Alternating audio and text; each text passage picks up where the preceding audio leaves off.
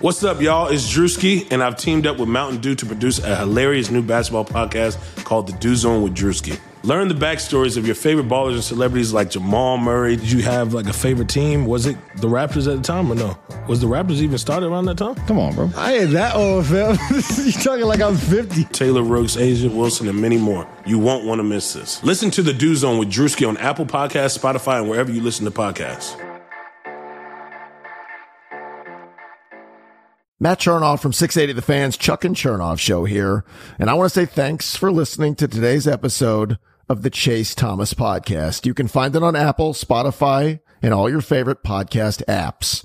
Chase Thomas went to Parkview in North Georgia. He's a local Atlanta kid, and he won't let the Luka versus Trey thing go. He interned with us back in the day, and you'll always remember him. Anyway, definitely go check out ChaseThomasPodcast.com, where you can find all of Chase's previous episodes, all of his articles, and do him a solid. Leave him a rating and review if you're an Apple Podcast listener. Reminder to listen to our show, Chuck and Chernoff, Monday through Friday, 3 to 7 on 680 The Fan, and subscribe to my podcast as well. Welcome to Atlanta, wherever you get your podcasts. The Chase Thomas Podcast. My nephew needs me to record. See, I already hate it. I hate it. All right, welcome back to a Wednesday evening edition of the Chase Thomas Podcast. I'm excited. Vols quarterback room. There's a lot of people. There's a lot of moving parts. And who knows? I don't even know if we're having football this fall. I don't know if it's going to be this spring. I don't know if it's going to be this winter. I don't know. Everything is changing very quickly. But I am going to continue to operate on this podcast with the idea that it is happening until people tell me otherwise, because then what's the point of even doing anything? Until it comes to that, I'm not going to do it. So Ryan Schumpert is here to talk about that. Ryan, good evening, sir. How are you? I'm doing good. Thanks for having me on. I'm excited to talk about some football. Like you said, I'm working on the same mindset as you. Until they tell me there's no football in the fall, that's what I'm working off the assumption we're having it, hoping at least. Yeah, I mean, Tennessee's different because, like, I talked to a player when I was up there a couple weeks ago, and I had heard before it got announced by Pruitt that there was no positive tests to this point. And Tennessee is like an outlier because so many schools have just, Ohio State just shut down, North Carolina. A lot of schools have had significant number of cases, or they're not revealing all the different ones or who's in contact with who. Or there's been like two, but they've been in contact with a lot. Tennessee is different. And it's interesting that Tennessee is kind of on their own in that regard. I guess it just is a testament to the players taking this stuff seriously and practicing social distancing. But it's, from what I've gathered, they really haven't done much as a group this summer. Yeah, done a good job of keeping everybody separated. I think that's really the only way it makes sense for them to have no one. I know they tested again this week and still didn't have anybody. So it's been pretty wild. Yeah, like you said, good discipline by the team, not putting themselves into harm's way. Yeah, and that's good because we need more of that if we want football to happen this fall. My best guess right now, if I had to, I don't know where you feel about this, but for me, I'm leaning some conferences aren't going to come back. I think some will. I think the SEC is like the most obvious to do stuff, but I don't think it's happening at the time people think it is. I think everything's getting pushed back. That would be my guess. Is the first thing that's going to happen is they're going to delay the season. That's where I'm pretty confident that's what's going to happen to start off. Yeah, if you made me guess right now, I would say we'd probably be postponed at least a couple weeks and then maybe just play conference games, possibly with a few, marquee matchups, but in non-conference. But I have a hard time thinking many of these schools are going to want to be paying multiple $1 million to Furman, in Tennessee's case, Charlotte, when they can't put anybody in the stands. And the way things are trending anyway, it looks like it could be very suspect even if they wanted to do it anyway. Are you going to be on campus this fall or no? I am, yeah. Mm-hmm. I'm planning on coming back either way, whether we go classes in person or online. So I'm excited. Yeah, it's going to be weird. I'll be there in a couple weeks too. And just walking around campus now, it's eerie. There's just nothing there. There's nothing going on. I bet. It's a really weird thing. And imagine kneeling with just like 14,000 and everybody spread out. It's just a weird thing to envision. Yeah. But like that's best case scenario is like a 10th full with everybody spread out. I don't know. Yeah, and I mean, I don't even know how I've heard people say have them wear masks. I think that makes sense, but I don't see how you're going to hardly enforce that, make people wear masks unless you have a lot of maybe if you have, like I said, 10% and you have enough employees to space out and really be watching that. But I mean, even you think about it, you have groups of 4. How do you're trying to balance having some people come in sitting in groups of 4, some people sitting by themselves, how exactly all that works with social distancing. Probably, like I said, if we have 10%, it probably wouldn't be as big of a problem. But even if you get up to 25, 30%, that really becomes a tricky issue. Yeah, it's going to be weird, but ultimately, let's hope for the best. I want to talk to you about the QB room for Tennessee this fall. Very divisive figures in the Tennessee QB room, outside of Harrison Bailey, who I think everybody's just all in on. But Jarrett Garantano, who is the real Jarrett Garantano in your opinion? Is it first half and just the first part of his career Garantano, or is it who he was down the stretch last year? Who is it? I think it's somewhere in the middle, I guess, would be what I'd say. I mean, you really see even down the stretch when he obviously put good second halves together, or I guess South Carolina, he played in the first half some, Kentucky, good second half. And then Missouri obviously started, played great the whole game. But even right after that, next week, Vandy, obviously it was rainy conditions, but struggled. Indiana game, he really struggled. So I am hard-pressed to think he's really going to be able to consistently play like he did in those Kentucky, Missouri games. But at the same time, it's a guy who's never had 2 straight years under the same coordinator. And so many mistakes that he made were such simple, basic mistakes that you would think he'd be able to clean that up as a fifth-year guy. But I think until you see him show more consistency, it's hard to really have full 100% faith and trust in him. Yeah, I don't know. I was listening to the Vols Quest Rivals podcast, and they were talking about the different quarterbacks. And one of the things they brought up about JG and the reason that Chaney and the coaching staff likes him a lot and prefers him is that he's like the only one they trust to like get up to the line of scrimmage, look at the defense, and know what the defense is giving them. So yeah, that's an underrated thing that people just don't see with Garantano, is that he is very, very smart and he's very aware of what's being presented. He's a veteran. He knows what's coming. He knows how to just check plays at the line and be like, okay, we're not going to do that, or to audible out of something. Like, they trust Garantano to see that and read and react and do that kind of stuff.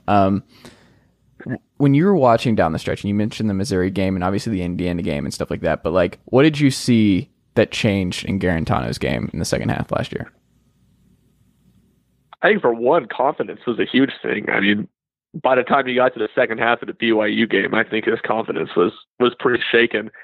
And even when, kind of middle of the year, Alabama, Mississippi State, I think it took him a while to, one, gain trust back at the coaches.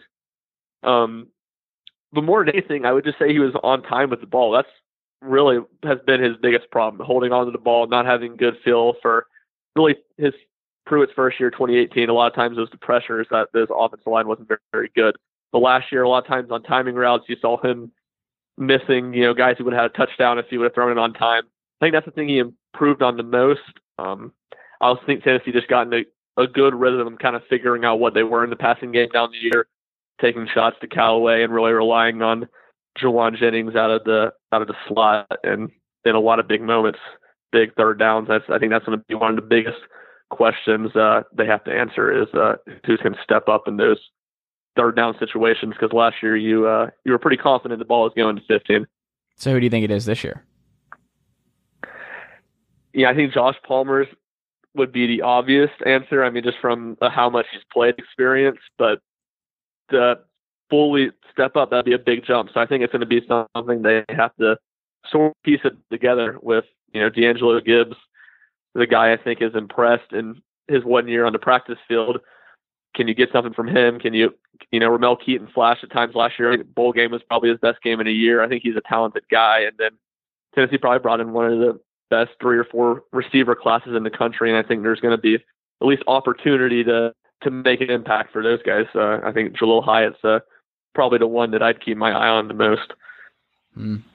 So when you look at JG's game, what do you think is his biggest strength, and what do you think is his biggest weakness heading into this fall?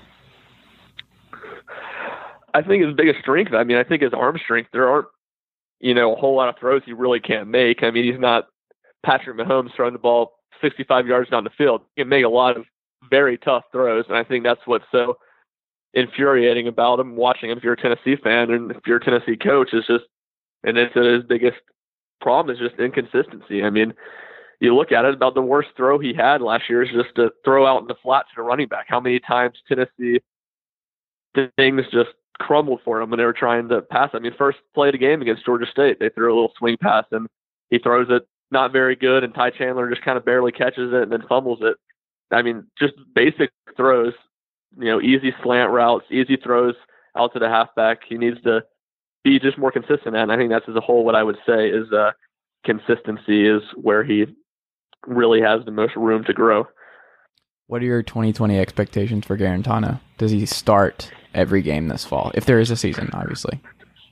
If there is a season, I'll say he starts every game. Okay. But I wouldn't put more than 55% on that. And okay. I would be surprised if he plays every minute of every game, even besides injury. If he was healthy the whole time, I feel like he would run into a position where he would get pulled. And I was actually talking to someone this morning about it. What I think would be really interesting is, well, obviously we saw how, now a lot of that was their hand was forced, but Pruitt and Chaney were pretty musical chairs with the quarterbacks last year. They weren't afraid to play multiple games, or even, 3.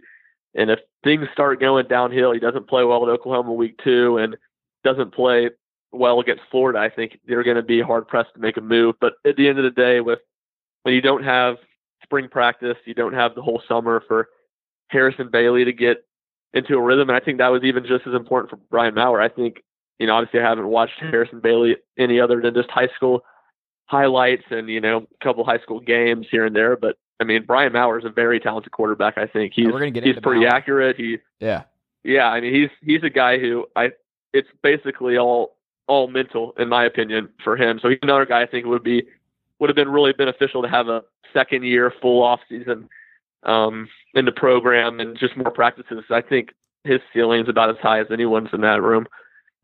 Now you're speaking my language. I am a Brian Maurer stan, I will say. All in on this guy. He is a Brian, if you're listening, I'm sorry. I mean this in the most loving way possible. He's an absolute psycho. And I appreciate that because he makes games more entertaining. Like, I never know what Brian Maurer's going to do. Like, he is a madman. He does not care. That guy, there's just, this comparison is very loose, so don't at me, Vols fans. There's some Manziel stuff to him where, like, he'll run around and he'll do stuff, and his personality is so exuberant where I'm like, the difference between him and Jarrett Garantano are unbelievable. Just their style and their demeanor and everything about them. But I understand why coaches are way more comfortable with Garantano than they would be a Brian Maurer. Because with Brian Maurer, you can call whatever you want to call and you can game plan whatever you want to game plan. But I still would be uneasy just being like, how many of his stuff is he going to do that I called? Like Jim Chaney, I could see like Brian Maurer just giving him all kinds of headaches.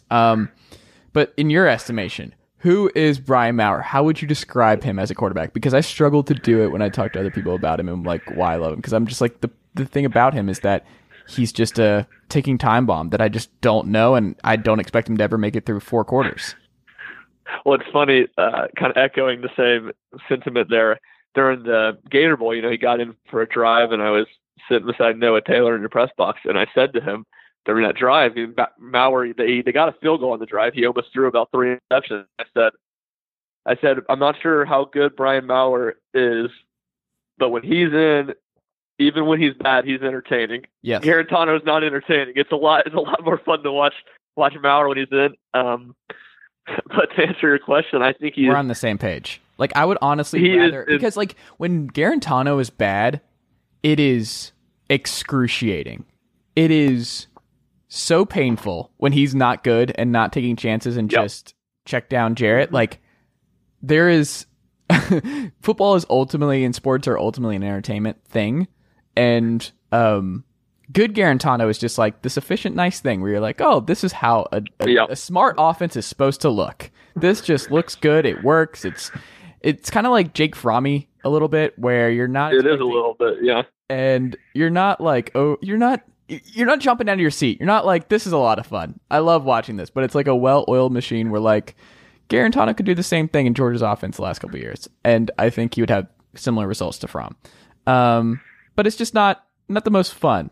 Brian Maurer, even when he's atrocious, like I enjoy every second. He could lose to Alabama 56-14, but if he's playing every snap, it's going to be a very fun 56-14.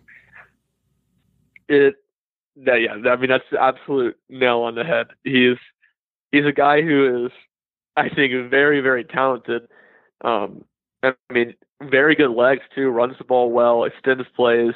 I think, something kind of underrated about him is he throws the ball really well at different arm angles. Can help him make some very difficult throws. I think he played the first 2 or 3 drives in that Alabama game before he got hurt. I think it was maybe even the second play of the game. Someone broke through right up the middle in the rush, right in his face, and he just whipped a nice sidearm throw to, check down to, I'm not sure, one of the halfbacks, I'm not sure who it was, and 5-6 yard gain, and you're obviously not a big play, but you watch it and you're like, that's no doubt a sack if Garantano's in. It's not a fumble sack. But I think where his pitfall is right now is I think he's pretty much a one-read quarterback, so you can't get too sophisticated with anything. When he was in a lot of RPOs and a lot of just basically one read, which really limits what he can do. And, you saw those issues. I think he threw 6 interceptions and to 2 touchdowns, and the one real bad one, the Mississippi State game, before he got hurt too in the end zone, which he just got completely baited into it. So he's really just kind of, last year was a typical really talented freshman quarterback who wasn't ready to play in the slightest, but obviously he was forced into that situation. He showed some of his potential while also showing while he wasn't particularly ready to be on the field. So he's a guy who I'm kind of skeptical on this year making a big, leap, and a lot of that, like I was saying earlier, due to the off-season circumstances. But he's a guy I'm certainly not writing off. I think he likes to be at Tennessee. I don't think he's going to be quick to transfer unless Harrison Bailey, proves to be a stud this year or something. So he's a guy I definitely think is worth watching going forward. We'll get to Bailey next, but this is a good spot for him. Like, this is a really good place for Maurer. And, look at Georgia. Georgia's going to be a bloodbath with their quarterback situation. And great recruiting, obviously, but this is one of the pitfalls where you have Brock Vandagriff sitting there on the wings. You have JT Daniels coming over. You have Jamie Newman. You have Carson Beck. You have all these different guys. So they're all going to transfer because eventually one of these guys is just going to win the job. And Newman will be gone for a year, but I still think there is, I don't know. I think if you're Maurer, you're looking at the Tennessee situation and you're just like, there is a, like you said, 50-50 or 50% shot that Garantano does not play every game, that he struggles or he gets pulled for different things. Maurer will have his opportunity because I am not convinced that Harrison Bailey even sees the field or doesn't get red traded. Like, he gets the 4 games or whatever it is pulled. I don't think they're gonna. I don't think they have any plans of throwing him in there this year. I don't think they want that at all, especially with no spring and no summer. Yeah, I would agree. The question is just going to be, is their hand going to be forced like it was last year? And that just goes into, it's just such a question mark with JG because he's just so inconsistent. He shows the potential and he even puts it together for a couple games at a time and where he plays well. He did it again in 2018. There was a couple game stretch in the middle of the season where he played pretty well. But just the consistency is not there, and you just wonder what Tennessee may be forced into doing. And then, it's going to be, obviously, I think Harrison Bailey hype and how maligned JG is has kind of kept that from being conversation. But I think it really will be an interesting battle for who's the backup between Maurer and Harrison Bailey. Well, let's get into the last quarterback I want to talk to tonight, and that's Harrison Bailey, who his high school coach, watching stuff from him, because I'm from Georgia, and his high school actually beat my high school that I went to growing up in the state semifinals this past year. Okay. And Tennessee's actually got the 4-star running back from my high school. I'm brinking. He's really good. From Parkview. What is Cody Brown? Yes. Yeah. So that's actually kind of cool. Got the checkerboards, the big orange checkerboards down there. They do. I grip around it, so it makes sense that I ended up at Tennessee. Harrison Bailey, though, has been compared to Peyton Manning already, and I get really nervous when I see stuff like that immediately, where you're just like, why are you doing this to this kid? Like, he hasn't played a snap yet. Like, I get that he's going there, but like his coach compared him to Manning because he watches film all the time. And I was like, okay. I mean, I think a lot of quarterbacks watch film all the time. I don't think that necessarily makes him Peyton Manning by just being really invested in the quarterback position. Let's pump the brakes a little bit. What have you seen so far from Harrison Bailey? Like, what do you think his upside is, and do you think he really does have the opportunity to be like the best Tennessee quarterback since Peyton? Or Rick Clausen, excuse me. Brent Schaefer, Rick Clausen. Those two started to be in that conversation as well. Yeah, he's it's such a question mark. I think the talent is there. You would just always wonder with a guy like that who plays at has such talented players around him at the school that he's at. And he obviously won the state championship last year and had a very good team. You wonder how much that is because of the players around him. I watched him play, I think maybe two games last year, and he made a lot of easy throws in that. And so, it's a real question mark. I think he's a good player. I think he's a guy that, it's hard to say. I never watched him throw a football in person. I think he's a guy who has a good chance to be a good high-level SEC starter in a few years. I don't necessarily think he's a guy, like you were saying earlier, is going to come in and set the world on fire as a freshman or even be the full-time starter or anything like that. So it's, I'm kind of in wait-and-see mode on him.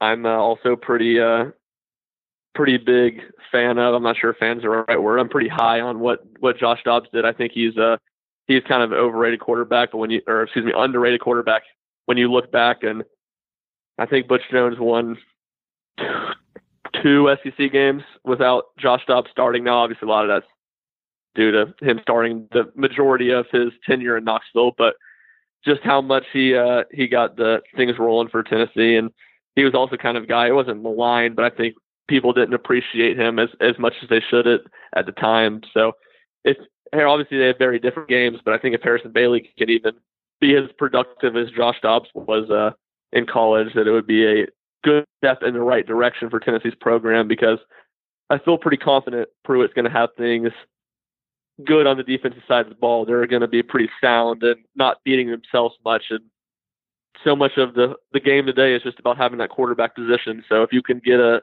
good option there, and doesn't necessarily have to be a Heisman candidate or anything like that, but a strong player, I think that's the biggest thing Tennessee needs to make another jump in the SEC East. So what you're saying is they need to bring Butch Jones back as an analyst. The house is up for sale. He's finally given up on his return to Knoxville as an analyst. What my mom sent me that. I guess my mom sent me that his house is finally up for sale. What's gonna be annoying is he's just gonna be really good at like Northern Illinois for like 10 years. That's where Butch Jones should be. Yeah, he's gonna get another MAC job. Yeah. Somewhere in that level. He almost got the Colorado State job. Obviously that's Mountain West, but he almost got that job. I mean, that's a job I could see him being, pretty successful at. Right. It's just he doesn't. Yeah, obviously we're not talking about Butch Jones. Yeah, he's just.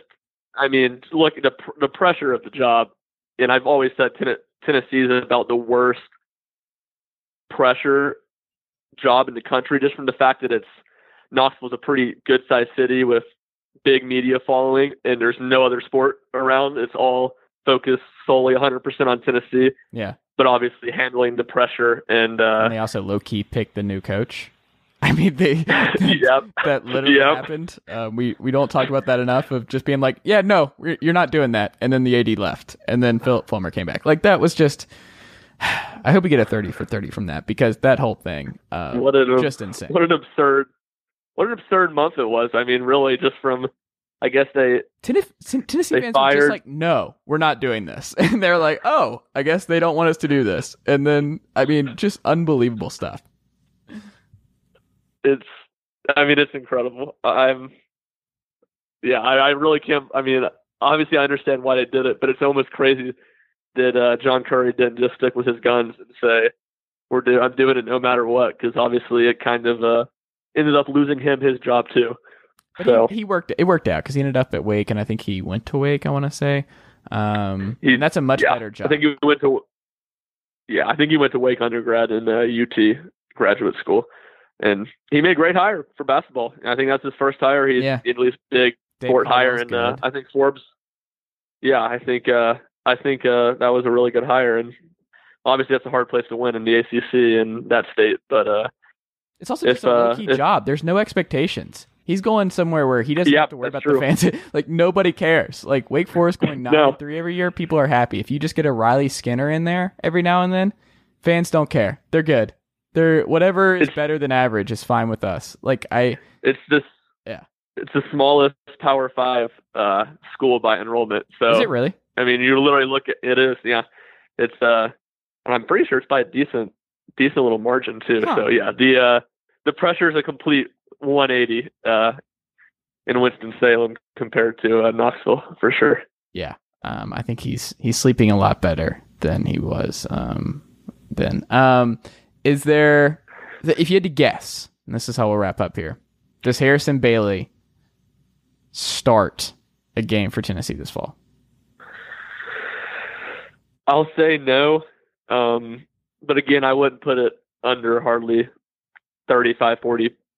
I think it's very possible that he starts a game.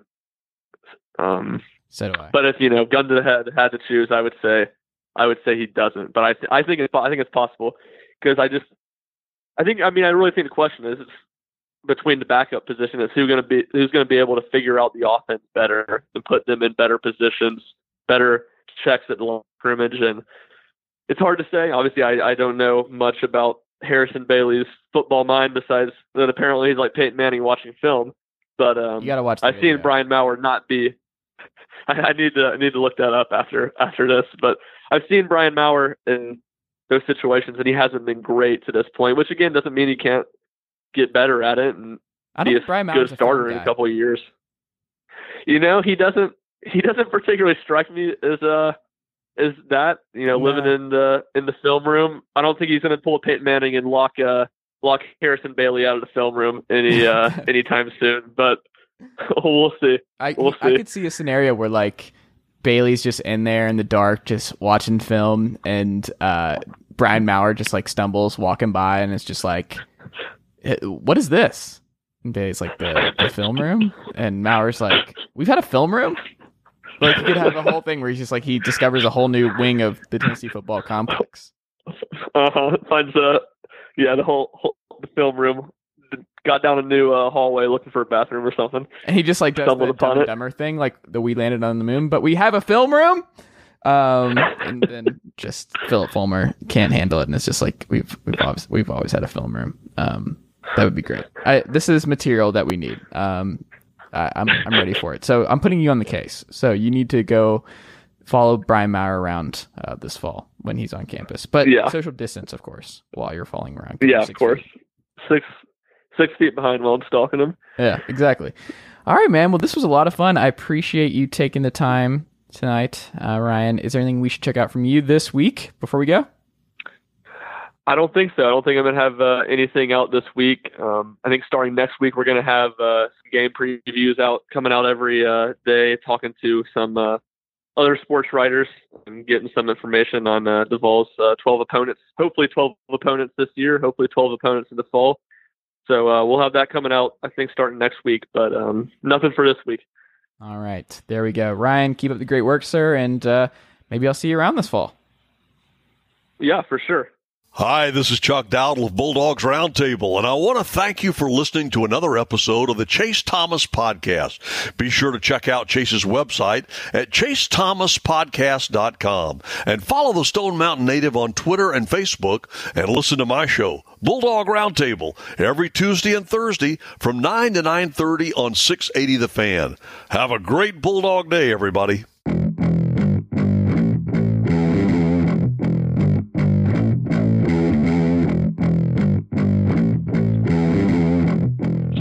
All right, we're back on the Jonathan Taylor Thomas talks Major League Baseball, San Diego Padres edition. John, good evening, sir. How are you? I am doing pretty good. How about yourself? How annoyed were you at me continuing this bit? I've just kind of accepted it at this point. I'm just going to lean into it and just let it happen. Thank you. I appreciate your professionalism in this trying time. That's the thing. You gotta be a professional if you're gonna do this. Absolutely. Yeah. I would expect nothing less of my podcast, John. And we've done so many of these now that our back and forth is why people pay us the big bucks. Exactly. That's why. Yeah. Wait. No, I'm not getting any I'm not getting any big bucks. What the hell? Fuck. All right, we'll start over. You didn't hear anything. All right. I've been sending your checks to Fisher. Is he not passing them along? Is he just spending aimlessly on Etsy? Yeah, he's just investing it all himself in the dark web by drug. I can see Fisher being a dark web dog. He strikes me with the photos he posts. He strikes me as someone that either would use the dark web or would sign the Harper's letter. It can be both. This has been an insane week. And honestly, every week is insane. Just all the stuff that we'll just forget like 12 hours later because like 19 other things have happened since that thing. But like, I'm overwhelmed. Just the amount of stuff that is just happening all the time. I need news to stop. Can we stop the news, John? I would love to, but the news continues regardless. People keep logging online. Why are people still logging the fuck on? Stop it. No more logging on. I don't know. I've gotten to the point mentally where it's like probably just need not to be online because being online is bad. Yeah. But I wish I had an answer for you. I don't think there's really a good one here, though. No. Well, we're going to talk some San Diego Padres tonight because there's some upside there. There's some happiness. There is, if you're like me, a San Diego Padres optimist, then you're just like, I could see something here. There's some, they got rid of the boring ass uniforms.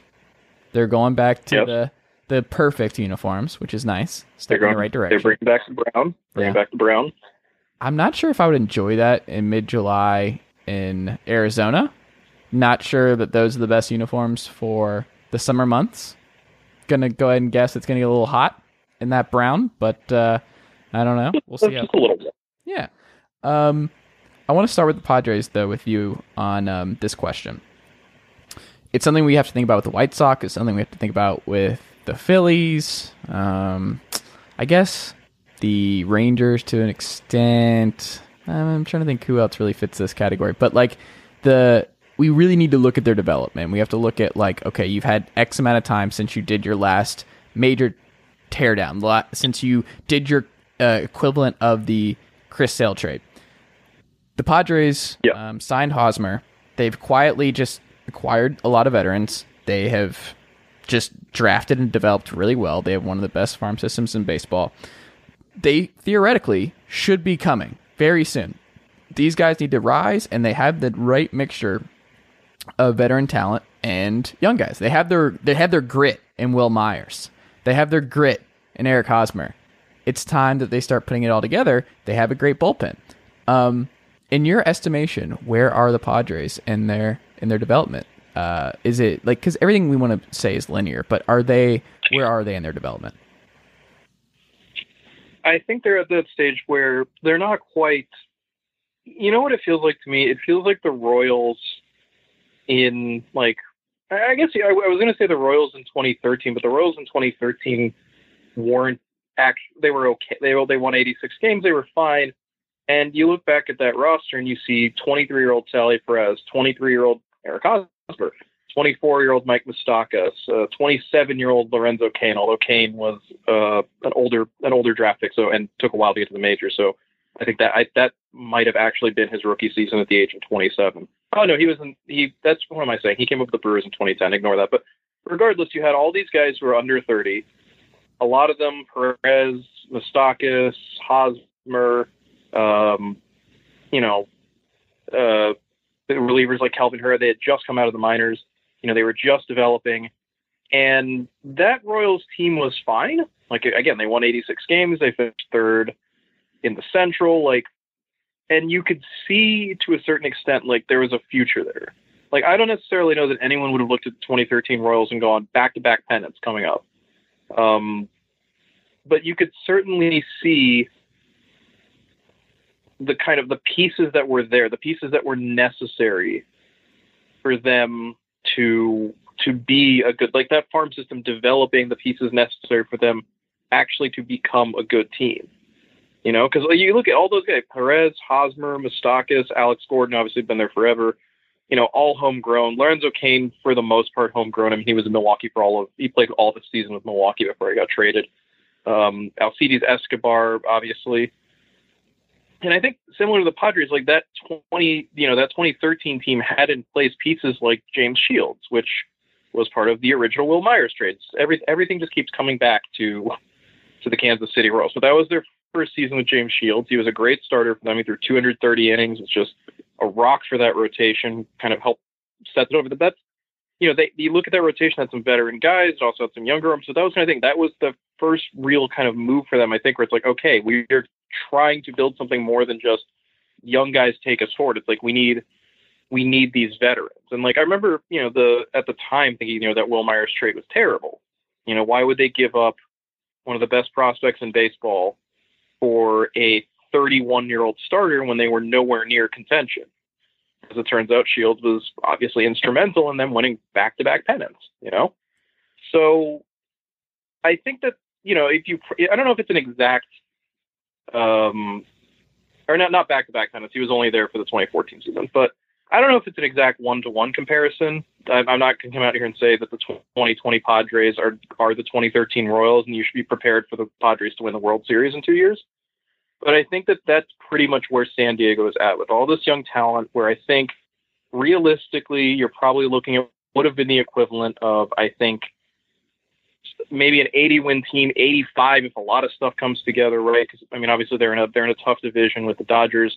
They're in a tough spot in the National League, which has a lot of kind of similar-ish wild card contender types. But I think it's the thing. It's like, I think this Padres team in a regular season would have been a wild card contender. I think in the 60-game season, they'll still be a wild card contender. I was actually just looking at their current playoff odds, and Fangraphs has them at 35% to make the playoffs, 21% to be one of the two wild cards. Actually, they have the highest wild card odds of any team in the National League. They just edge out the Braves at 20.8. The Padres are 20.9. The Braves are 20.8. Is that just because the Braves are favored in the NL East? Yeah, the Braves are favored to win the division, and that's the thing. Like the problem for the Padres is even with a 60-game schedule, which obviously, you know, creates a better chance for chaos, and, you know, means that the depth of a team like a Dodgers, they're not gonna run away with the season more likely than not. You know, the Padres still only have, by Fangraphs' estimation, a 14% chance to win the division. It's pretty much wild card or bust for them. But I think they are capable of doing that. I mean, Fangraphs has them as a 31-29 team, so just above 500. But in a really crowded National League with a lot of teams that are going to be in that same area, that's good enough for a wild card spot. And that's just the baseline projection right now. I mean, there are lots of things that could go right for the Padres to make this work. Part of which is, and this is I think where that kind of 2013 Royals thing kind of comes into play, is you have all these prospects down in your farm system who are capable of making a quick, or at least a sharp impact. Like, how many other teams have the depth of a team like San Diego, where pitching wise, if something goes wrong, and I'm not saying they're going to do this because, you know, there's not necessarily any reason they're going to push them, because some of these guys have just barely into their minor league careers. But part of their player pool right now includes Adrian Morejon, Mackenzie Gore, and Luis Patino. Those are three of the best pitching prospects in baseball. You know, that is right there for them. You know, those are guys who are available right now, where if something goes wrong pitching-wise, they can bring those guys up, and those guys are good enough to make an impact, maybe even as relievers if they need to. And you look at the team they have, there's a lot here. Like, there are some issues. Myers is just simply not a really – he's basically an average major leaguer at this point. And depending, obviously, on Tommy Pham's health, you know, maybe he's their regular DH, or maybe that's, you know, big Franchi Cordero. But, you know, that outfield's not super great. Francisco Mejia, there are obvious question marks about both his bat and his ability to stay behind the plate, and they don't really. I mean, they have Austin Hedges, who's defensively great, really hit. The bench is pretty thin offensively. They're not a team that can suffer a big injury. If someone like a Tatis or a Machado or one of those two guys or a Pham goes down, they're in a lot of trouble because they don't have the offensive. That's something they really still kind of lack, is the bats to kind of back those guys up. And granted, like, you take one of the three best hitters off any team, especially in a 60-game season, you're going to have problems. But the Padres don't have a lot of offensive depth. Their outfield's not great. Second base is, your guess is as good as mine if that's Jurickson Profar, if that's Jorge Mateo, if that's someone else. And they have a lot of injury-prone arms in that rotation. Garrett Richards obviously has not had a fully healthy season in, I think, ever. Dinelson Lamet coming off Tommy John surgery. Chris Paddock, healthy last year, but not a guy granted, this is the nice thing about a 60-game season. They don't have to worry about innings limits or anything like that. But again, there are some durability issues there. But overall, there's just so much upside here. And I think that's where that 2013 Royals thing happens, is you just see all the potential upside. You look at these guys and you're like, give them a year or two. Let them keep improving. And this team is going to be really hard to beat, especially if, like the Royals did, they both make the right moves in free agency and make the right trades. And I think, you look back at what the Padres did this offseason, which admittedly was about a billion years ago. They made a lot. I really liked the moves they made. I love the Tommy Pham trade. I think getting Zach Davies was smart. Davies is not a guy who really, I think, anyone is ever impressed by, because, he doesn't throw particularly hard. He doesn't get a lot of strikeouts, but at the same time, he's a guy who can provide you innings. Like, aside from 2018 when he got hurt, he's given you 160 or more innings every year. There are 3 out of the last 4 years. And for a rotation that has some durability issues, that's great. I thought that was a great addition for them. They didn't really make the big free agent move, although you could argue, with Machado the year before and Hosmer the year before that, maybe there's not really the appetite for that kind of move anymore. And I don't necessarily know either who that big free agency move would have been. And honestly, the thing I'm super interested to see is, depending on how things work out with the outfielders they have, currently there between Cordero and Trent Grisham. And I'm not actually sure what Pham's, I'm just going to look it up because I'm curious what Pham's contract situation is beyond 2020. Okay, he's not going to be an out free agent for a while. So they have a lot of outfield options, but that's also a team too. It's like, maybe they get involved in the Mookie Betts derby. Maybe they decide that is a purchase there are so many worth layers making. to that, though. Oh my God. Yeah, and that's the thing. Like, this is a team where you could see them theoretically doing that because of the fact that they have, like, you look at the contract space, or the future contract space, I guess I should say, on that roster. They're not paying anyone but Hosmer and Machado basically past 2022. Will Myers is still on the books for a bit, and that's not ideal. But eventually, you have to imagine at some point they will find somewhere they can just dump his contract and move on. But beyond 2022, the only money on the books is Machado, Hosmer, and Drew Pomeranz, plus some guys who'll be in arbitration or something close to it. Like, yeah, of course, you've got to leave the space there. There's going to be a huge contract for Fernando Tatis Jr. to try to buy out some of those arbitration and free agent years, ideally. There's going to be money going to guys like maybe Pham is a guy, depending on how he plays this year and next, that they want to invest in long term. Although, given how he's already 32, I'm not sure that's the case. But I guess really beyond Tatis and beyond, if they for some reason want to give guys like Paddock or eventually Gore or Morejon or Patino a big contract really early in their careers, which I don't really see that. I mean, I don't think most teams really want to give that kind of big money to pitchers anyway. Yeah. There's a lot of space. There's a lot of contract space for them to make a move for someone like a Mookie Betts. Are they going to? Probably not. I think the most it also likely depends reason on, is Preller still GM? Preller's done this. Like, Preller has no qualms about just changing gears and being like, screw it, we're going for it. Yeah. And that's a screw it, we're going for it. And that's kind of the thing. He is a permanent wild card so long as he is in charge of the team. Because, I mean, let's be honest, when they signed Machado, no one really saw that one coming. No. You know, we It were was not almost sitting like we were there trying being to like, just oh, yeah. push him away from San Diego, where we're like, no, I mean, because it was like floated out there forever that they were interested. But and people similarly, were like, no.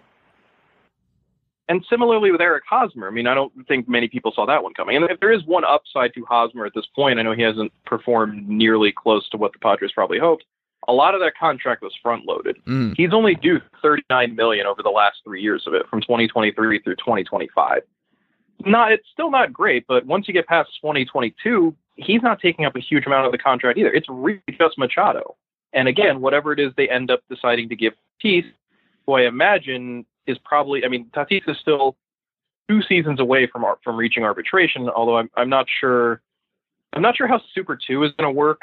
With the 60-game season, I haven't looked enough into that to see if he would qualify for that. But regardless, you're not talking about giving him a big deal until probably maybe this time next year or maybe the offseason after. And I'm sure at this point, too, if you're the Padres, you probably want to wait to see what the next CBA looks like before you start handing out big extensions.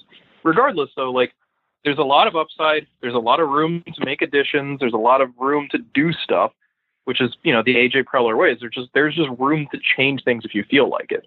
So, you know, I look at the Padres and that's what I see. I just see this kind of, I don't want to say limitless, but it's a big open horizon, and there's a lot of room for them to do stuff. You know, in part because they have that farm system that is theoretically at least going to produce so much cheap high-end talent, but also just because, you know, they have really not done much in the way of free agency aside from Machado and Hosmer in the last, you know, 5 or so years. Again, Will Myers is really their only big expenditure beyond that, and that didn't work. But that's also, you know, I mean, obviously not every contract works anyway. You can't really say, oh, that didn't work, therefore it's never going to work. So I mean, obviously we've been saying this for a while. The future is bright for the Padres, and I think this is, you know, even with the weirdness of whatever the 60-game season is going to create, you know, I definitely do think that this is a year where you probably will see them take that step toward being regular contenders, or at least you hope, you know, because honestly, if they're not, something's gone wrong. This is a team that should be making that step. But even if they're not, they have so much prospect capital, and like you said, so much just cap relief coming up anyway, that like they can pivot very quickly. If this stuff does not work out and they stumble out of the gate, or they stumble early into next season, like they can maneuver. They can do things that can get them out of that hole. They can strike some deals. They can do stuff. But it is funny when you think about like every deal that they do, when we're just talking about this stuff out loud, is that like no one saw Hosmer coming. No one saw Machado coming. No one saw Will Myers coming. Like, it's just over and over again. Like, we just do this, and we're like, that's what the Padres have actually done a lot in the last couple of years. They've proven no one saw AJ Preller's initial spasm of action, the whole Matt Kemp, Craig Kimbrel, Justin Upton wild winter. And granted, that didn't work. But that's the thing. The Padres just tend to zig, apparently, where everybody else zags. They do their own thing. And, you know, that has put them in a place where, like you said, there's a lot of room for them to do stuff because, well, there's just a lot of room for them to do stuff. And what is the best case scenario for them this fall? And what is the worst case? Like, because when we talked about the Diamondbacks a few weeks ago, it's different. Like, the Diamondbacks, I think their worst case scenario is a lot higher than the Pods, but I think the best case scenario for the Pods is a lot higher. I think the worst case scenario for the Padres is pretty much what happened last year when they were just, I mean, they lost 90 games last year. Yeah, they were not a good team last year. There really wasn't a whole lot for them that went right. I mean, granted, part of that was they completely fell apart in the second half. They went 25-47 after the All-Star break. Some of that was a 7-20 September where they were, you know, clearly just out of it. You know, they were already, but by September 1st, they were already 23.5 games back in the NL West, which granted, so was everybody else, and probably, you know, close to a dozen games back in the wild card. You know, and even when they were at their best, you know, and when the season, you know, we could say like past Memorial Day, they were never within, you know, more than 8 or 10 games of the division, and by that extension, they were probably never within more than 4 or 5 of the wild card. Off the top of my head, honestly, don't remember. It feels like 2019 was 8 years ago. Regardless, like they were just a bad team. You know, they were just straight up not a good team. They had a bad offense. They gave up too many runs. Pen, aside from Kirby Yates, really was not particularly good. I think it's going to be better this year. But I do think that's probably, and of course Machado did not have a particularly strong first season, although I think, there's always that sense of like, it just takes time sometimes for these guys to get acclimated when they sign those big deals. And of course, they didn't really have much in the way of pitching depth. Paddock obviously had a great season, but then you're cycling through a lot of Cal Quantrill and Nick Margevicius and, the okay Eric Lauer and then even, guys beyond that who are even worse, like, Logan Allen. Okay. Like, they had, a few starts out of Garrett Richards. There just wasn't a whole lot of depth to kind of back up when things went wrong. There wasn't, like, offensively, they, aside from Tatis and Franmil Reyes, they were a disaster. I think that's probably the worst case scenario is just that season again. Like the young guys who are being asked to do stuff struggle. The older guys, kind of continue to tread water. Aside from a guy like Tatis and maybe, another bat, you're not really getting much. Same thing in the rotation where you have Paddock does well and maybe Garrett Richards is back in form, but the rest of the guys don't really deliver.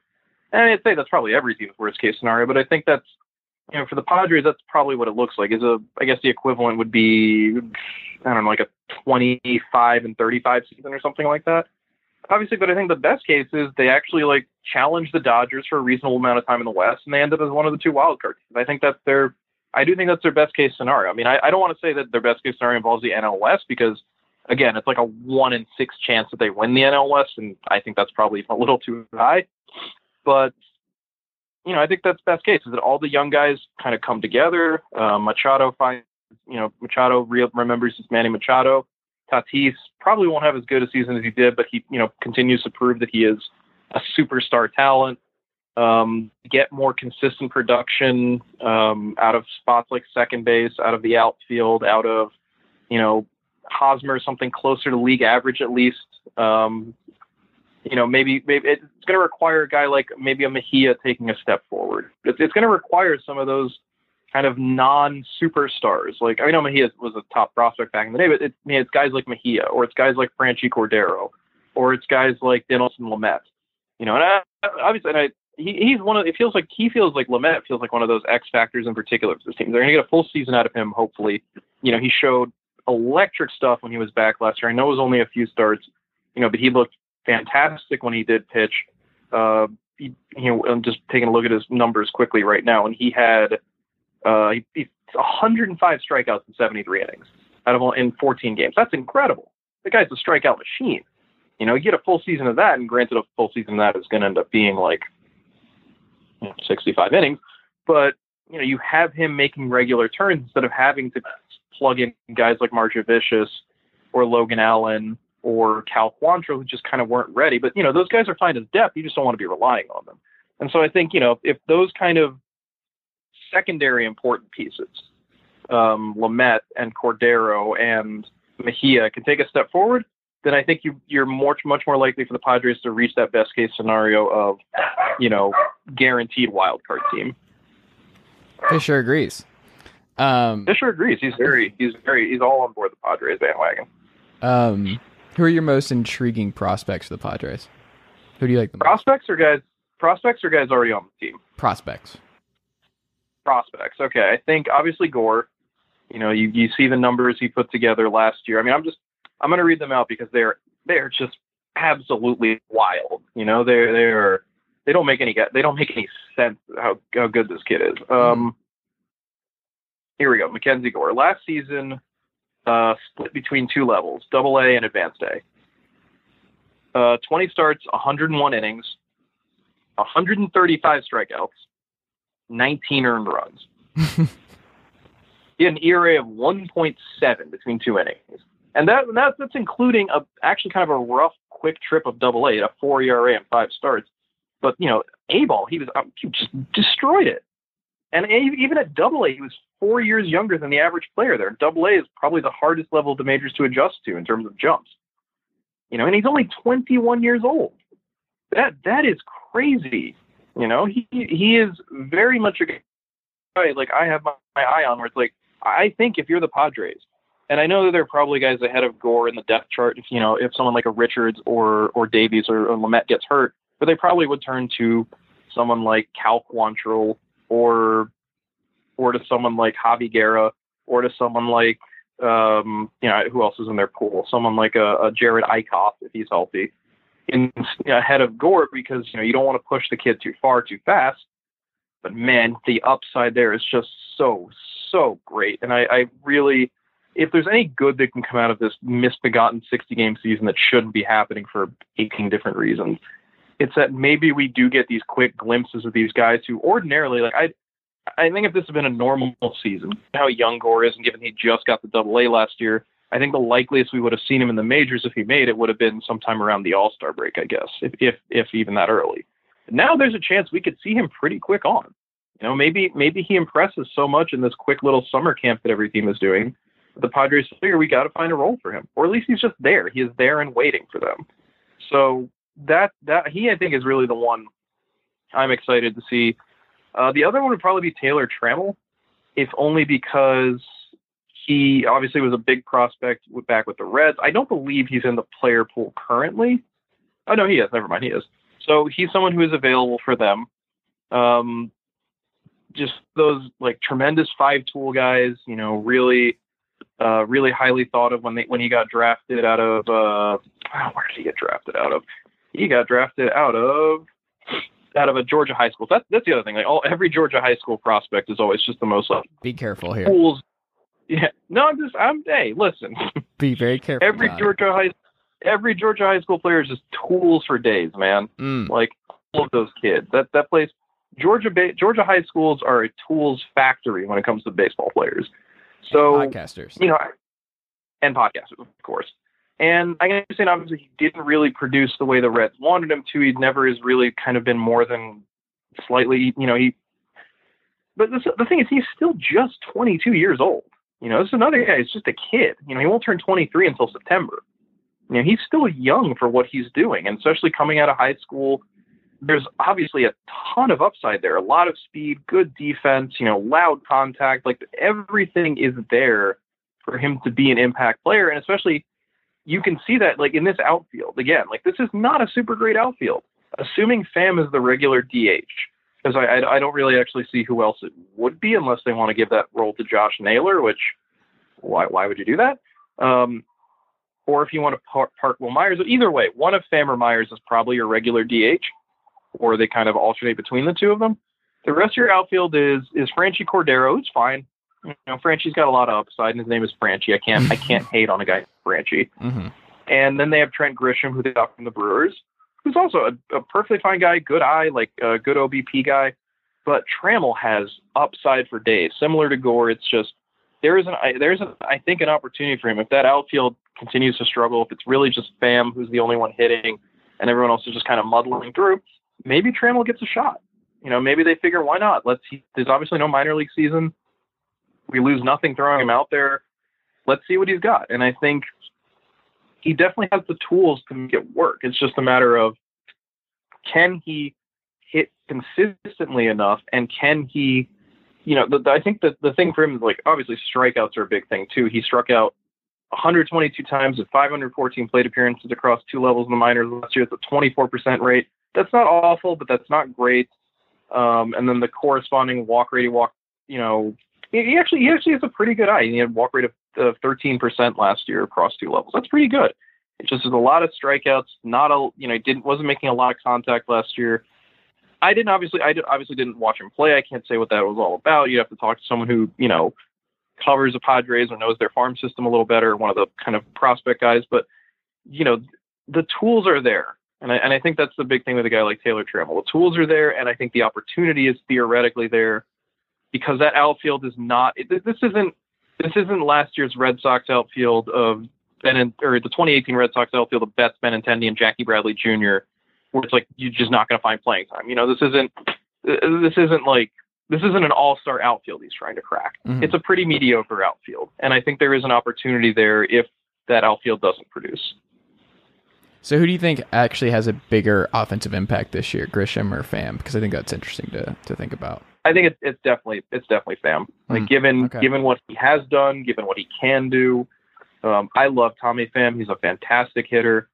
He's a great base stealer, one of the better ones in baseball. He's a good eye. He walked 81 times last year in 654 plate appearances. That's a rate of 12%. That's good. That's a good rate. Like, why do the Cardinals hate him? He's just because he just couldn't stop running his mouth there. I guess. This is the thing about Pham, and this is why, to a certain degree, he is on his third team in 7 years.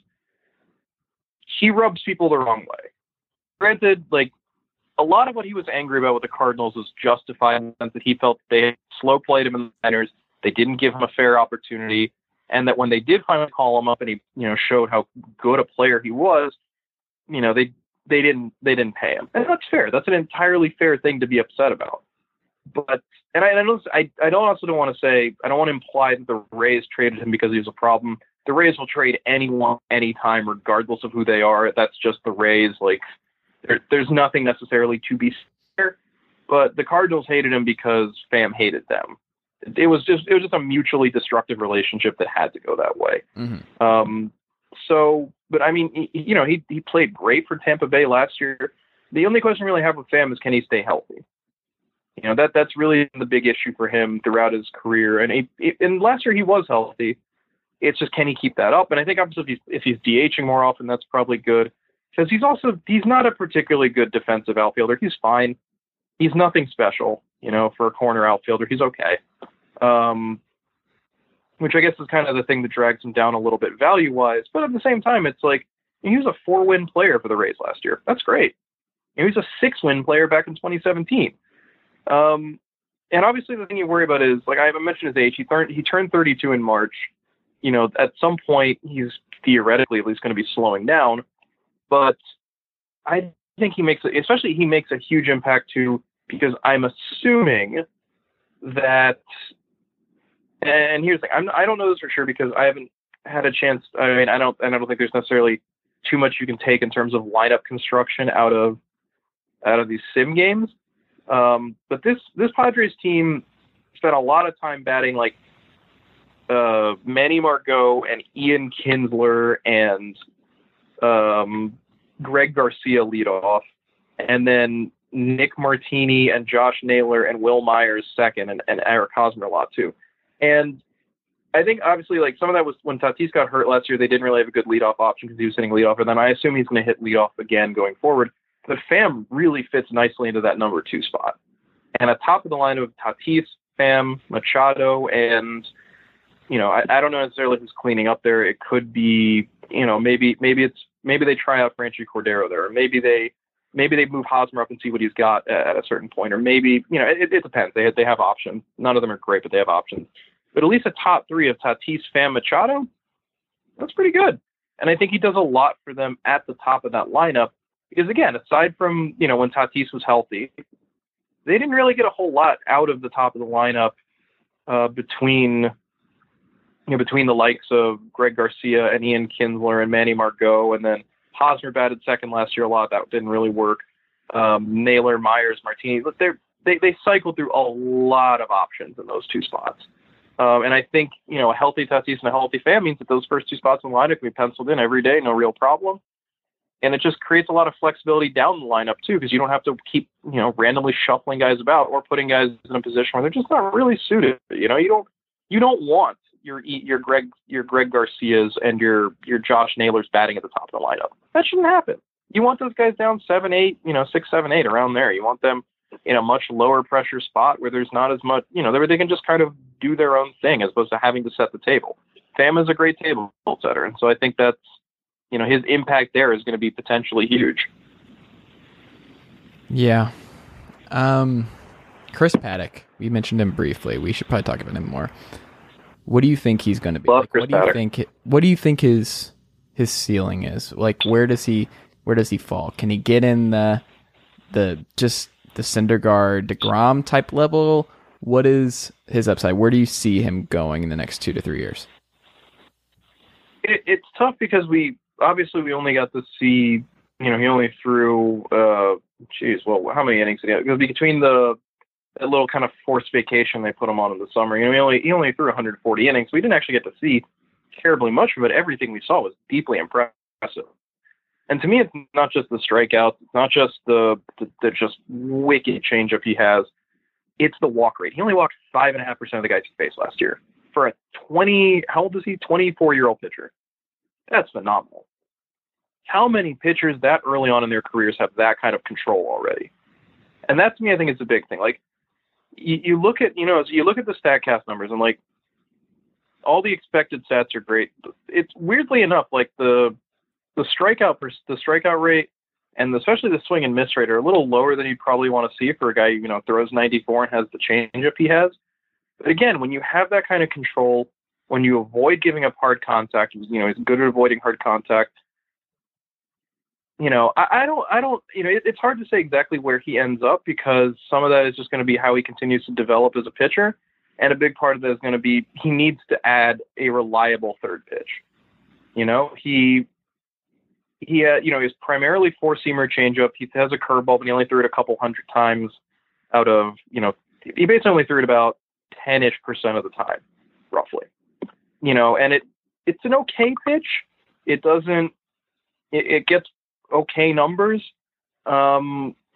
It's just a matter of, like, can he develop that pitch and make it into something that is a useful, viable option? And I want to recommend, there is a piece on Fangraphs from a while ago now, actually from back around February, by Michael Augustine, who wrote a lot about Chris Paddock's curveball and what it kind of, like, how it could kind of develop and what it kind of needs to develop. And I think that's the big thing. If he can find a third pitch, if and refine that curveball and turn it into something that's more than just kind of a random, like, show me pitch when he's not going to change up fast, that I think would be really big for him. I think that is the thing. That is something that needs to happen. And of course, the other thing is just going to be stamina and durability. Of course, the nice thing for him is, because it's only a 60-game season, he's not going to end up throwing more than 70 to 80 some innings, something like that. Which honestly is probably a problem going forward, because, the first 2 years of his career is going to top out at 200 some innings total. That's not great for development going forward, but at the very least, Padres don't have to worry necessarily about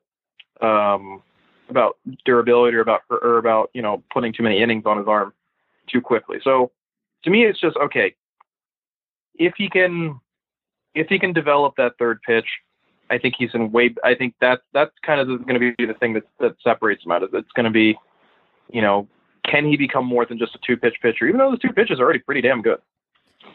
Without looking, who's the Padres manager? Jace Tingler. I can't forget that, because I love that. I love that name so much. I'm going to forget this when the season's going on, and there's a strong chance if I ever write about the Padres, I'm just going to say Bud Black. Because Bud Black's actually been the Padres manager for the last 15 years, and you cannot tell me otherwise, unfortunately. Like, that's just, he is who I think about when I think of the Padres. It's going to be the same with Bochy on the Giants. We're like, getting used to Gabe Kapler being the Giants manager is going to take some time to just be like, if someone asks you, like, who's managing the Giants these days? And you're like, I think it's still Bruce Bochy.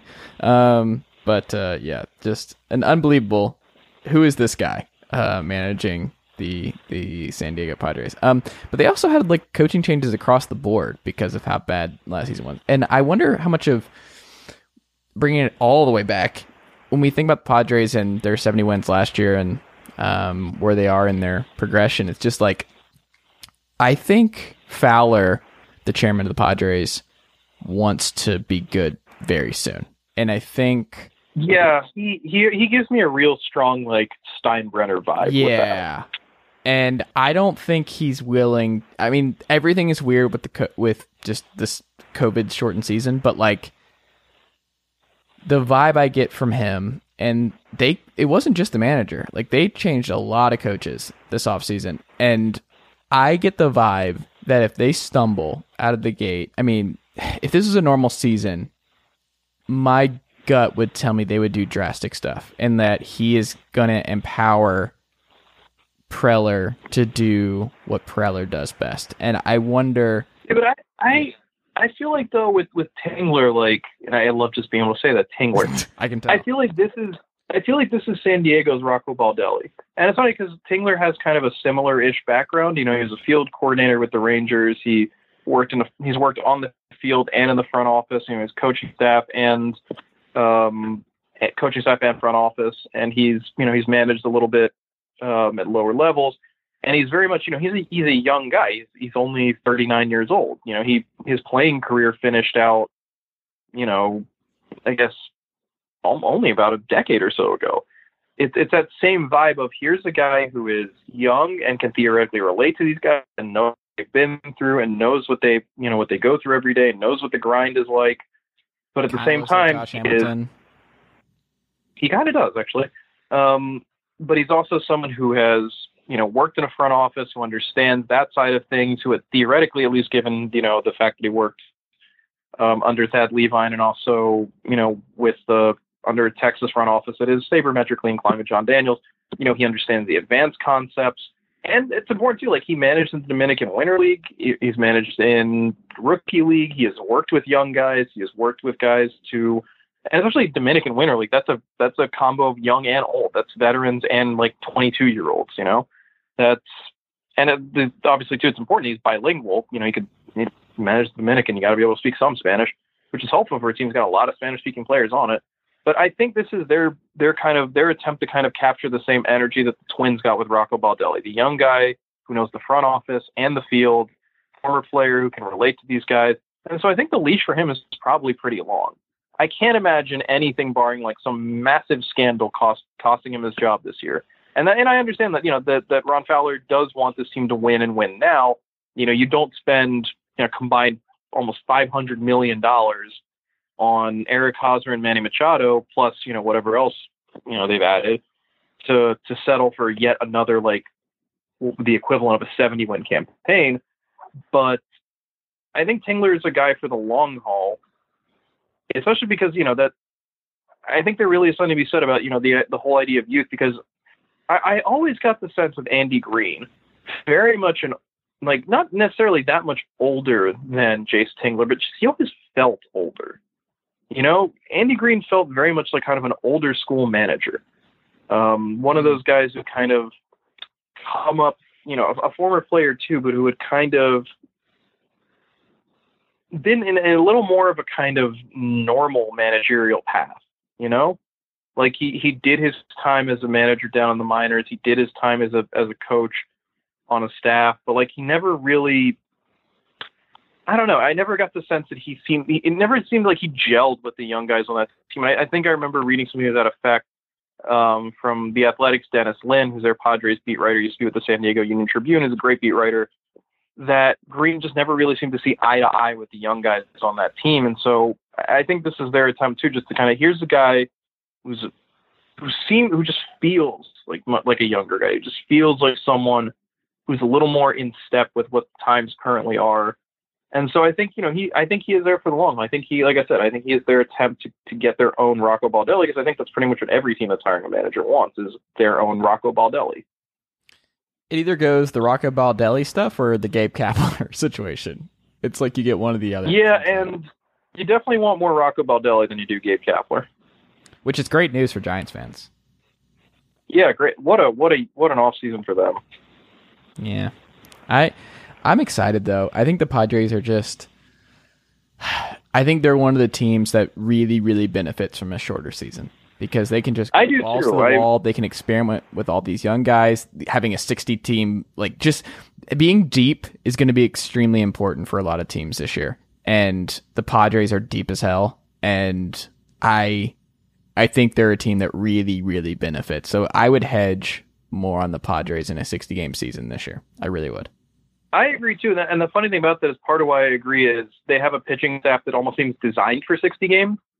Because all of these guys, like I said, there are durability issues with like Richards and Lamet. There's the idea that Paddock is maybe not still built up endurance-wise to take on a full like 200-inning workload. You know, that, and I think, you know, they have a lot of options in their bullpen now. They had last year, but they got a lot of really interesting guys beyond Kirby Yates. They got Drew Pomeranz, Emilio Pagan, which is a trade I liked for them. Pierce Johnson coming back from Japan, where he was utterly dominant. Like, the one bummer there is that they're going to miss Andres Munoz because he blew out his elbow, and that dude threw like 104 miles an hour, so that's a shame. But like I agree that like I think they are built for a 60-game season. They have the prospect depth. They have guys who kind of like pitching stuff that kind of would seem there's a value to 60 games when it comes to prospects that you can. Like I think I was saying this with Luis Robert last week when we talked about the White Sox, is there's just less time for the rest of the league to adjust to those guys. And so if they get off to a hot start, that obviously carries more weight than it would in a regular season because, you know, the league is going to adjust back to them. But in only 60 games, and if you're only talking about having someone like Taylor Trammell up for 20 or 25 games or giving Mackenzie Gore 4 or 5 starts down the stretch, you know, that there's real value to being able to kind of sneak those guys in, especially to get the major league development time, you know, in a kind of wonky season, you know, maybe, and obviously this is probably the major benefit of the Padres is giving them major league development time without necessarily having to start their clocks, their service time clocks, which again, not 100% on the service time rules and how they're going to work this season, like what the cutoffs would be. But I have to imagine that is something the Padres have considered when they, and every team is considered when they put top prospects on their 60-man pool, is this isn't just about giving them development time in a structured environment since there's some minor leagues. It's like, can we get these guys, if we need them, onto a major league roster without starting their service time early? And I think you're probably going to see a fair amount of that with the Padres because they have guys like Gore and Trammell and Patino and Morejon and Michel Baez. A guy I didn't mention is another one of their great top prospects. You know, giving them that time where they could not only get major league development, but also make a major league impact at essentially no cost. Yeah. I'm excited. The pods are gonna be fun. I think I've talked you into the pods. It sounds like. I think you're. I'm all on board the Padres train. I think they're going to be a real wild card contender, and so I'm very excited for when they inevitably do their Padres thing and only win like 22 games this year. It's going to be great. Okay. Well, we're not ending on the pessimistic road. We're going positive. We're going to say Manny has. It's the Padres. I'm legally obligated to end it on a pessimistic note. They're the Padres. They're the beige wallpaper of MLB, or they always have been. You know. Leaving aside the glory days of Tony Gwynn and Wally Joyner and Andy Ashby and whichever Bennis brother it was they had at one point, like Trevor I think it was Hoffman. Andy, Trevor obviously, but like was it Andy Bennis they had? Yeah, it was Andy Bennis. Who's the other? Alan Bennis is the other one I'm thinking Al of. Leiter a Padre at some point? Am I misremembering that? Probably. They're the Padres. They're For so long, the Padres were the Salvation Army. Actually, Al Leiter never has been on the Padres. That's interesting. But like, I guess that's the thing to me about the Padres is for damn once, because of the moves they made, and because of the farm system they have, and because of where they are in their contention cycle, they're actually interesting for once. You actually are going to want to watch a Padres game instead of when you see it on like, you know, randomly on like a Thursday night on MLB Network being like, ugh, the Padres, no thank you. Like, you're actually going to want to watch the Padres. And that's crazy because when is the last time before last year you wanted to watch Padres baseball? It's a good question. Probably the Justin Upton, Craig Kimbrell years. That was probably when Preller got buck wild with it, and that took all of about 2 months before that was completely not a thing anymore. So that's the thing. Like I can't not like listen. There always is a note of pessimism with the Padres because they are just built to not even disappoint you. They're built just not to give you any expectations. They're just a shoulder shrug, or they have been. And now there are real expectations. Now there's a real sense of like, hey, this team could be something. And that's fun. For once, the Padres might be something. It's exciting. I'm excited. Okay, good. We can end now because that was much better. That was much better. That's fair. Much better. All right, John. Well, this has been great as always. Let me think. How far out are we? How far? We got 15 days to go before opening day. Okay. So that puts us at a perfect point where we can do one more preview team and then just a full-on season preview the day before the opener. Like an opener hype pod. So who's our last team? Who is the last team we talk about? And that is a good question. To me, the interesting team I haven't talked about. I'll just provide a list. We haven't talked about the Astros. We have not. We think are interesting in a lot of different directions and in a lot of ways that maybe we can't even necessarily talk about. But regardless, they're there. We got the Angels, who I think are interesting now. Now that they got Rendon, they got Ohtani back. Obviously, Mike Trout is there, presumably. We haven't talked about the Twins, arguably one of baseball's best teams last year, and then they've just had the misfortune of doing that thing where they meet the Yankees in the playoffs. Mm-hmm.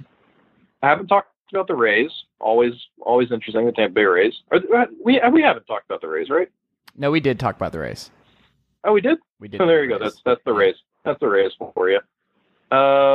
We haven't talked about your Braves. We have not. Especially now that your favorite Braves player will not be present this season. Yeah, I don't think I'm going to miss Nick Markakis. I think I'm good on the Nick Markakis experience. I don't think I'm going to do that. I didn't think it would be because I was like, Adam Duvall will be fine. Like I'm not sweating the Nick Markakis thing. I'm more sweating the Freddie Freeman stuff. That's fair. That is a much bigger concern. We haven't talked about your Braves. The Mets are always a train wreck. I think we did sorts. the Mets. Did we? I think we did the Mets. I'm pretty sure we did. And then of course your defending World Series champion Washington Nationals. I think so. I would say from those teams, I think obviously the Angels are interesting because I think this is kind of not quite a make or break year for them, but really a year where the combination of the upgrades they've made and the short season that kind of gives them theoretically at least a better wild card shot. This is really they really need to start capitalizing on the fact that they have the best player in baseball history on their team. I also don't think Kepler has any more time. I think this is it for him. I don't think so either. I think this is it. Or I think this would have been it if it had been a regular year. So it's different. Like this would have been it. If they didn't make the playoffs, I think he would have been gone. Yeah, I agree with that. I think obviously the Nationals are interesting just insofar, they're defending World Series champions. But the one problem I have with the Nationals, they really didn't do that much this winter. Yeah. They lost Rendon. They added a few kind of guys around the edges. But that team that you're going to see on the field on the 23rd is the same team, pretty much the same team you saw on the field for in Game 7. There's not a whole lot that's changed them. So maybe it's your Braves. Maybe it's time for you to do Braves episodes. You can just get out, just talk about how you feel about the Atlanta Braves, about Ronald Acuna's dreads and sunglasses combo that I absolutely adore. And the chain. Ronald Acuna going to go 60-60 in a 60-game season is going to happen. I wouldn't rule it out. I'm here for it. Braves or Angels, I think is what we come down to. You know what we could do? Right. You know what we could do? We could do both. What's that? Let's break it up. Let's do both. Let's do both. Let's do both. Okay. There we go. Braves, Angels next week. I forgot Marcell Ozuna was on the Braves now. Remember when the Angels almost had a really good trade that would have helped their pitching staff, and then Artie Moreno was just like, no, I'm good. Yeah, Jock Peterson and Ross Stripling would have been a really nice addition for them, and instead he was Stripling would have been huge for them. Yeah, he would have been great. That would have been a really, really good trade for them. All they were giving up was Luis Rengifo. And they were just annoyed at the time Artie Moreno was taking. That's what he was annoyed about. He was just like, this is not wrapping up soon enough. That was what it's. Yeah, Artie Moreno. It's going to be really funny if the difference between the Angels making the playoffs or not is Artie Moreno throwing a temper tantrum about having to wait for a complicated deal to get approved. I mean, especially when you're trying to win now, and if you're Epler, you're like, the fuck. I'm trying to save my job. This helps us now. We need Stripling. Yeah. Jock Peterson's nice, but Stripling, we need this. Something tells me that working under Artie Moreno must not be the most fun. Given that he made one of the most, given that he went bust on one of the most expensive bets in baseball history, I can kind of understand why he'd be a little gun shy. But yeah, it's not the same. But yeah, Pujols is not the same as just trading for quality young-ish depth. You need Stripling. Your rotation is dog shit. You need Stripling. I don't know. Could have used him. Yeah, it's still that's an under-talked about thing, and I would love to go back to that. So we'll go back to that next week.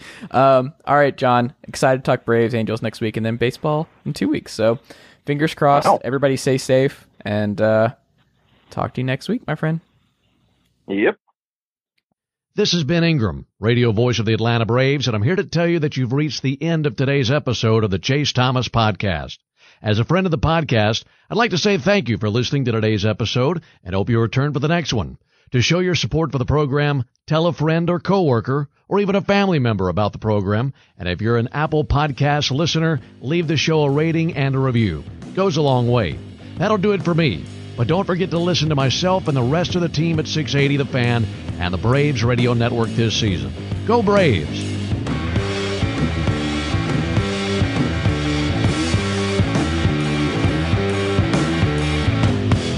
Nicely done, nephew. Chase Thomas Podcast. Hell yeah. Sugar Ray Leonard, Roberto Duran, Marvelous Marvin Hagler, and Thomas Hearns. Legends, whose four-way rivalry defined one of the greatest eras in boxing history. Relive their decade of dominance in the new Showtime sports documentary, The Kings, a 4-part series premiering Sunday, June 6th, only on Showtime.